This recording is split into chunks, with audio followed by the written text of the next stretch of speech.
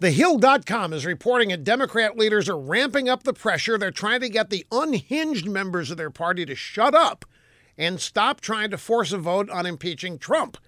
Brad Sherman, Democrat California, really odd guy, released a draft article of impeachment against President Trump. He says that Trump obstructed justice by allegedly asking Comey to let the Mike Flynn investigation go. Sherman has been circulating his impeachment draft, trying to build support from other unhinged Democrats. Now, at a Tuesday meeting, Democrat leaders pushed back. They warned Sherman that his impeachment push could hurt them in 2018. Sherman was told that he wasn't showing courtesy to party members, that a discussion should be held within the family before any such actions were taken.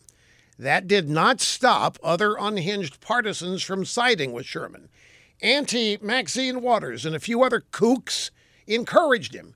The truth is, the Democrats are between a rock and a hard place here. They know their unhinged and genuinely lunatic base will turn on them if they don't appear to fight Trump hard enough. Their party's in shambles and on track to lose even more elections.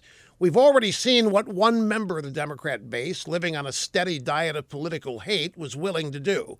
If Democrats keep on doing what they're doing, stoking flames of anger like this, they're going to produce many more shooters like him.